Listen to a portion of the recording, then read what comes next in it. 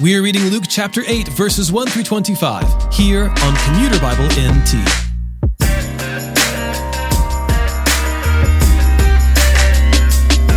Today, Jesus tells the parable of the sower to a large crowd, but he only reveals its meaning to his disciples. Take note that it isn't whether or not the seed grows, but whether that seed endures, growing mature enough to produce fruit. Later, Jesus takes a nap during a storm and only wakes up when the disciples panic and ask him to do something about it. He gets up and stops the wind and the waves with a word. It brings to mind that Jesus is a better prophet than Jonah, who, though he slept in the boat, could do nothing to stop the wind and the waves. But with Jesus, a mere word will put it to an end. Luke chapter 8, verses 1 through 25. Afterward, he was traveling from one town and village to another, preaching and telling the good news of the kingdom of God. The 12 were with him, and also some women who had been healed of evil spirits and sicknesses. Mary, called Magdalene.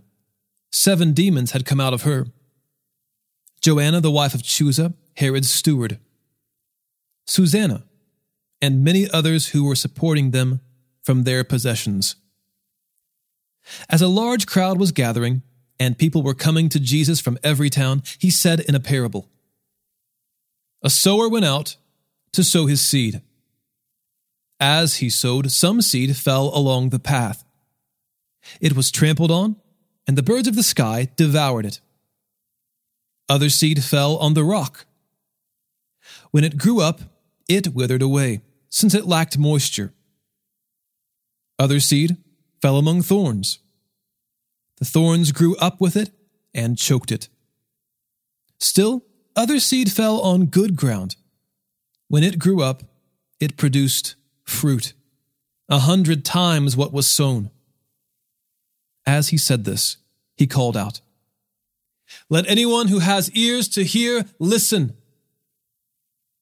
Then his disciples asked him, "What does this parable mean?" So he said, "The secrets of the kingdom of God have been given for you to know, but to the rest it is in parables, so that, looking they may not see, and hearing they may not understand." This is the meaning of the parable. The seed is the word of God. The seed along the path are those who have heard, and then the devil comes and takes away the word from their hearts, so that they may not believe and be saved. And the seed on the rock are those who, when they hear, receive the word with joy. Having no root, these believe for a while and fall away in a time of testing. As for the seed that fell among thorns, these are the ones who, when they have heard, go on their way and are choked with worries, riches, and pleasures of life, and produce no mature fruit. But the seed in the good ground, these are the ones who, having heard the word with an honest and good heart, hold on to it, and by enduring, produce fruit. No one, after lighting a lamp, covers it with a basket, or puts it under a bed, but puts it on a lampstand, so that those who come in may see its light. For nothing is concealed that won't be revealed, and nothing hidden that won't be made known and brought to light. Therefore take care how you listen, for whoever has, more will be given to him, and whoever does not have, even what he thinks he has will be taken away from him."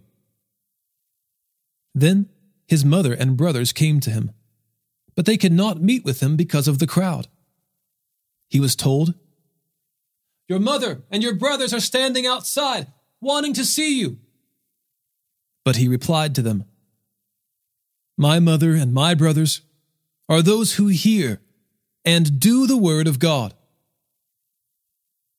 One day he and his disciples got into a boat and he told them, "Let's cross over to the other side of the lake." So they set out, and as they were sailing, he fell asleep. Then a fierce windstorm came down on the lake. They were being swamped and were in danger.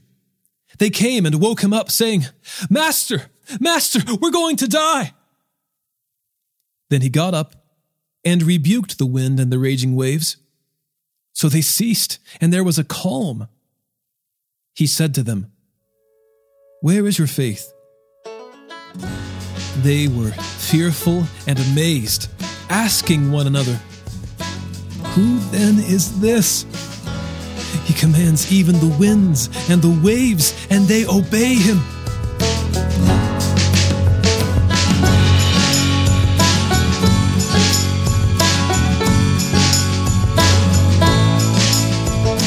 Today's episode was narrated and orchestrated by me, John Ross, and co-produced by the Christian Standard Bible.